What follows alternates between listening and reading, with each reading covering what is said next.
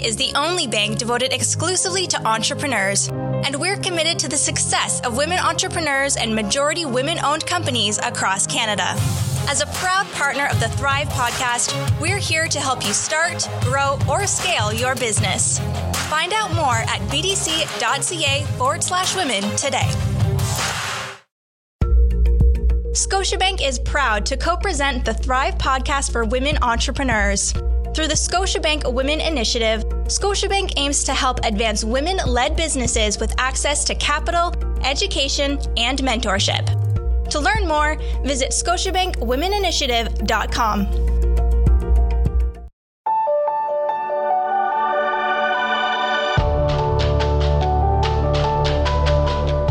You're listening to the Thrive Podcast on the Startup Canada Podcast Network, where we help women entrepreneurs to start and build thriving businesses. On the Thrive Podcast, we connect you with leading experts, entrepreneurs, and organizations that provide capital, mentorship, training, tools, and other support to help you make your vision a reality faster. This podcast is a production of Startup Canada, Canada's entrepreneurship organization, and is presented in partnership with the Business Development Bank of Canada and Scotiabank. I'm your host, Kayla Isabel, Executive Director at Startup Canada. Welcome to the show. We are thrilled to have Paulette Senior on our show today. Paulette has devoted her life and career to breaking down systemic barriers and building up diverse women and girls. Her personal experience immigrating to Canada from Jamaica as a young girl ignited her interest in social justice and helped make her the dynamic, grounded leader she is today. Paulette's career began in social services in some of Toronto's most underserved neighborhoods. She witnessed the need for systemic change and learned the power of putting the voices of women and equity-seeking communities first. She became known for her excellence in shelter, employment, and housing service provision, as well as for her intersectional approach to advocacy. She has earned numerous awards and has become one of the most respected women leaders in Canada. In 2016, Paulette joined the Canadian Women's Foundation as president and CEO after a decade serving as CEO of YWCA Canada. She's a sought-after thought leader on numerous issues, including gender equity and gender-based violence, women's poverty and the wage gap, girls' empowerment, and leadership. Her focus at the foundation is to bolster an inclusive national movement for all women, girls, and communities across Canada. Welcome to the Thrive Podcast, Paulette. Thank you. It's great to be here. Wonderful. So before we jump into, a number of different questions I have for you, what's the one thing that you want our audience to take away from today's conversation? I think there are many things that I'd like folks to take away, but I think the top ones would probably be that we know that the pandemic is challenging us and stretching us in ways that we've never known, and in new ways probably still to come. But together we must really truly continue to be tireless, I think, in overcoming the challenges that face us. So when I say tireless, I don't mean that we're not going to get tired and fed up and frustrated and all that kind of stuff, but it means that we don't necessarily give up. It means that we're in this together and we help each other to continue on. And that's how I think we're going to get through that. So I think that's the top takeaway I'd like to leave with folks. One day at a time. Mm-hmm. Completely agree. So with the experience that we've talked about in your bio, you have clearly a really extensive and incredible career path. Can you walk us through, how did you become so passionate about supporting women through your various roles and with the YWCA? Walk us through your career. Well, I'm hoping it won't take too long because it spans, I think, just over 30 years. We've got some time. So I'll just leave the highlights with you. How's that? Sounds good. Okay, so I think at this stage of my career, I realized just how privileged I've been to have spent the first about 5 to 8 years or so on the front lines of organizations that serve women from some of Toronto's most socially and economically marginalized communities. And I think that experience is what's actually given me many things, including the backbone, the expertise, the knowledge that never goes away. And I really had an opportunity to utilize those experiences taught to me by women at grassroots community organizations, but also women who were doing this work in their communities, not for pay, but volunteer. They taught me a lot. And so I've been able to utilize that to really inform the work I've done over the years as I sort of worked my way up and through various roles to advocate for women and girls on a national level. And the reason I've really dedicated my life to this type of work is that I think we still have such a long way to go, even in a privileged country like Canada, and the benefits of advancing gender equality, gender equity, intersectionality are so great for people of all genders. So it's not just about women, it's about all of us. And I think it's also easy for us to fall into thinking that we can't change a status quo, because most of us were raised and just inherited the society that we're in. And our society is really a patriarchal society, right? One that actually puts men at the top and women, depending on your identities that you come with, kind of at the bottom. If you're talking about racialized women, Indigenous women, women with disabilities, just goes down the line. So we've inherited that as status quo. And we've grown up to be thinking that that is the way things are. And the problem is that when we take that particular approach, we actually risk losing the precious gains that we've made over the past decades. So now, as we're in the pandemic, as it unfolds, we're actually seeing how the consequences of inequality and inequity are marginalized by the crisis. And women have been disproportionately impacted economically. And for many, there's a higher risk of gender-based violence. For example, we've seen this. We know, for example, that the incident, the tragedy that happened in Nova Scotia was sparked by misogyny, right? And so this is the reality of society we live in. And women are much more burdened by childcare and elder care, where they're caught in the middle of having to do all of that and work. So I would say that I'm more motivated now than ever to continue working towards gender equality. Increasing women's involvement in the economy is a big part of that. And I think what if there's an opportunity that this pandemic has provided us, it's a bit of a reset, if you will, resetting what the norm has been to a new norm, one that is inclusive of everyone. And that makes me really excited and inspired and motivated. I love that idea of this reset button. I think many entrepreneurs, women and men, are taking this time to reflect on their businesses and seeing, what's working in that context, but also looking to the future. How can we use this global pandemic as a point of reflection in seeing, who has been really affected disproportionately during these moments, and how can we make sure moving forward that there's commensurate support to those groups? Absolutely. And, I'm very thrilled because I've been invited to a few important tables to talk about this and what is it that we want to create going forward, and what should we be pushing for. So I'm excited about what's possible. Me too. So when we look at economic recovery, what unique role do you think women can play in the economic recovery of COVID-19? Well, I don't think it's a surprise to any who would be listening to this podcast and beyond that.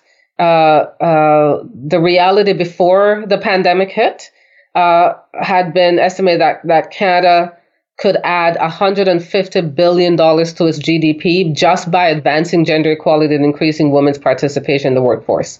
That alone, it should be enough. But we also know that the economic impact of the pandemic is being called by some a she-cession, because what we've seen is that more than 60% of the early layoffs and job losses have been borne by women. And we also know that this is largely due to women's representation in the service sector and the impact of that on that sector of the economy.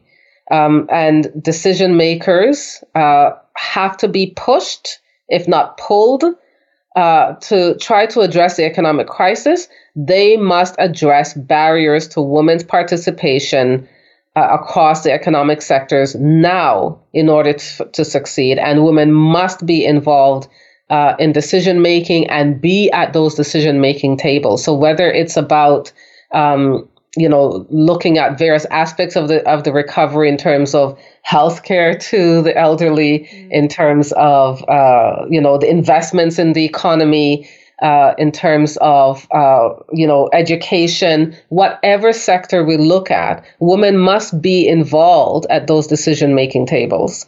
And one of those key barriers that we all know of, it's no surprise, is childcare. So we have to ensure that women have access to affordable, accessible childcare so that they can return to work or continue operating their businesses wherever they do that from. And looking at entrepreneurship as a potential opportunity that, many women who were potentially working in more traditional industries, do you see a role for entrepreneurship to play to support women going back to work after the pandemic? Of course, absolutely. We know that entrepreneurship can help women, particularly those with children, to overcome various barriers that they face, and that these barriers come with more mainstream employment. But a mother may not be able to, for example, go to a 9-to-5 job because she may be more than capable of running her own business if she can set her own hours and have the flexibility of working from home or wherever she needs to be. Women who, for example, are single parents, we know that 80% of lone parent households are led by women, and 1 out of 3 are raising their children on a low income. Those are stark statistics. But if self-employment opportunities were more available to these women, it would benefit them, their families, and society at large. And goes back to one of my earlier comments with respect to the GDP. If we were really advancing gender equality in Canada, our GDP would go up or be added to by $150 billion. So that is not small change. No, that's a pretty big number. And hopefully that's compelling enough to make some movement in this direction. Yeah. So when we look at entrepreneurship and the evolving landscape of entrepreneurship post-COVID, do you see a unique role that entrepreneurship can play for women who are looking to get back into work or whose jobs might not be available post-COVID? Well, it's very difficult to predict what we're going to look like a year from now. But what we know now can inform that. And we also, what we know now is that entrepreneurship can help women, particularly those who have children, to overcome barriers that come with mainstream employment. Mainstream, we've always assumed mainstream would be there, but we don't know now because things have shifted quite a bit. So a mother may not be able to, for example, do a 9-to-5 job, but she may be more than capable of running her own business if she can set her own hours and have the flexibility, for example, for working from home or wherever she needs to be. So that's one particular scenario. And when I think of, because we think through the lens of the most vulnerable at the Canadian Women's Foundation. So when you think of single parents, 80% of lone parent households are led by women. And 1 out of 3 are raising their children on a low income. So if self-employment opportunities were more available to these women, it would benefit them, their families, and society in general. So, and we talk about what the government or what society is missing out on when we know that if the role that women can play, if the pandemic hit, it had been even before the pandemic hit, I should say, we knew that there was an estimate that it would add $150 billion to Canadian GDP. So we have to figure women into the equation and have them at those key tables so that we're thinking through innovatively how we can make sure women, considering the responsibilities they hold, are being supported as entrepreneurs. So then with specific support for women entrepreneurs, so you mentioned with the Canadian Women's Foundation, there are a number of different supports that you offer as an organization. What are the key supports that women entrepreneurs should be trying to access both during a global pandemic, but also moving forward to make sure that they can both start and sustain their businesses as women entrepreneurs? Let me see. So what supports are available? So I think it's encouraging that the government recently committed $15 million to support women entrepreneurs. It's a small amount, but it's a beginning in the right direction. And so this has provided other emergency, they've also provided other emergency support funding. But we know that there are still many women entrepreneurs who are still falling through the cracks. So, for example, women whose businesses don't have employees, where the employees could get up to 75% of their salaries. Businesses that don't have employees, or those whose businesses don't fit the criteria for emergency supports, are falling through the cracks. And that's why I think we need to continue to advocate for more inclusive decision and policy making, and continue to really strengthen grassroots women's organizations that are working to support women at the community level. Because I think because we've, as I mentioned at the top of our discussion, because their women have been rarely noticed, and because the facts have been hidden for so long, but the facts are really clear. You know, earlier I said that in terms of stats, that 39% of small to medium-sized businesses are owned by women. Right? So that's a huge missing element if we're not planning for that, particularly as we recover from COVID. So I think it's really important. We need to get the government to commit more money to support women entrepreneurs and to encourage them that this is the right direction to take. And so when you look at the major challenges that underrepresented founders and women entrepreneurs, specifically from marginalized communities, what are you seeing as the major challenges that we need to be responding to, both from a government perspective, but also within entrepreneur support organizations? What are the biggest challenges that they're facing right now? It's a good question. So I would think that there are several. So many of their businesses, for example, are in the service sectors that are being hardest hit by the pandemic. I can think of within my own family, my sister is a hairstylist, right? And we know that because of the nature of that business, that that's an area that's been hard hit by the pandemic. And what are the measures that need to be put back in place as those businesses or service sector business start to come back online, right? So that's one thing. We also know that their businesses are smaller and less capitalized, and therefore more vulnerable to economic fluctuations. So even without the pandemic, that's already a part of the systemic barrier. We also know that women are more likely to be taking on more of the childcare, elder care, and domestic responsibilities that are resulting from the pandemic. In terms of the isolated measures that have been put in place. So that is a current challenge. And then we also have to recognize that while there's a lot of eagerness, maybe even a bit of anxiety to move businesses online during the pandemic, I think there still remains a digital divide in Canada, right? So particularly when you think of women in rural and remote communities, when I think of the women and the organizations that we support in our territories, for example, I was at a conference last fall in not Yellowknife, sorry, the Yukon, Whitehorse, thank you. And that was with a couple hundred women entrepreneurs from the region. And I was blown away by their ingenuity and their innovation, but also their eagerness to really be successful entrepreneurs, right?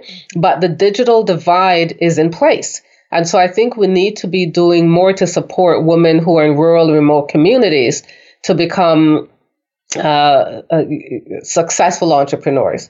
And to me, this means it's essential to apply an equity lens so that the economic recovery, an intersectional, in fact, equity lens, so that the recovery efforts reach marginalized communities as well. That's a great point. And I was actually having a conversation yesterday about the idea of connectivity, and that, you know, we're shifting into this extreme digital space because we can't connect in person. But by offering so many webinars and many things that also require tremendous streaming ability and internet connectivity, there are huge populations that don't have that accessible. So we're working under these assumptions that by going digital, we have more extended reach and we can offer programming and all of these new spaces. But there's this huge connectivity question as well that needs to be acknowledged. Yes. And in fact, the government has a focus on the issue of connectivity in rural and remote communities. Mm-hmm. So Minister Monsef, who's also responsible for women and gender equality, has this as part of her portfolio, and I understand there are movements that are being made already to ensure that there's greater access in some of these communities. Mm.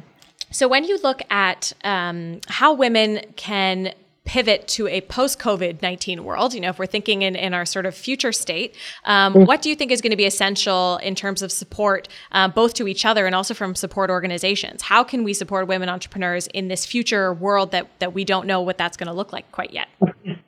Well, it's going to be a new reality, and we're all, doing our best to figure it out as we go along. So I think it's important to at this stage, really take notice of what the changes are, but also be able to listen to those that we're serving, those that our businesses are serving, and find out what the need is in this new reality, and help to provide that. So this is really calling on our creativity. It's calling on skills that we may not necessarily use all the time, but some of the time. And so those are being called forth to be able to respond. And at the foundation, we did a survey of the programs that we fund in the weeks just after the lockdown. And the responses were immensely helpful in helping us to understand the specific challenges that these service providers face and their communities were facing across the country. And that's really insightful information. So that's one action that folks could take. And what this really did for us is that it informed our next steps, which included for us, which our core business is to raise money and grant money. So we launched the Tireless Together Fund. And this was critical, and it happened at the right time. And it really is a nationwide emergency fund. And what we've learned also continues to inform our discussion with government representatives and our corporate partners about what services women and girls urgently need during this time. And when it comes to specific examples, one of the social purpose organizations that we fund decided to divide their funding in half, thus creating an online social enterprise for a more immediate new revenue stream and help cover losses that they knew were coming during this pandemic. Fantastic. No, that's really great to hear, Paulette. And when you think of, through our conversation, I think there are many places that women entrepreneurs can go to that you've mentioned. What would be your key piece of advice to our audience at this time to, pump up our resilience and really get through the next couple of months that we know are going to be challenging? What's your sort of actionable piece of advice that you'd like to leave our listeners with today? I think reflecting, I think it's really about making sure that we reach out and find ways that we can work together, because it is together that we're going to get through this pandemic. Contact one person, several people, and figure out if there's a way you can help each other or brainstorm ways to innovate or share resources. Talk to people, reach out. Even though we're still in isolation, it's an opportunity that we have to think through. Okay, so what do I need to do if I feel stuck? It's about reaching out, work toward, find a common goal and work towards that. I think we know that women are particularly good at networking. So being resourceful, building on those strengths and supporting each other. And I think those are the things that we need to continue doing because we know how to do that. I don't know if it's necessarily a second nature thing to us as women, but we do that well. So let's keep doing that, and I think that together we'll get through this. I agree, Paulette. Well, thank you so much for joining us on the Thrive podcast today. Thank you for having me. It's been fun.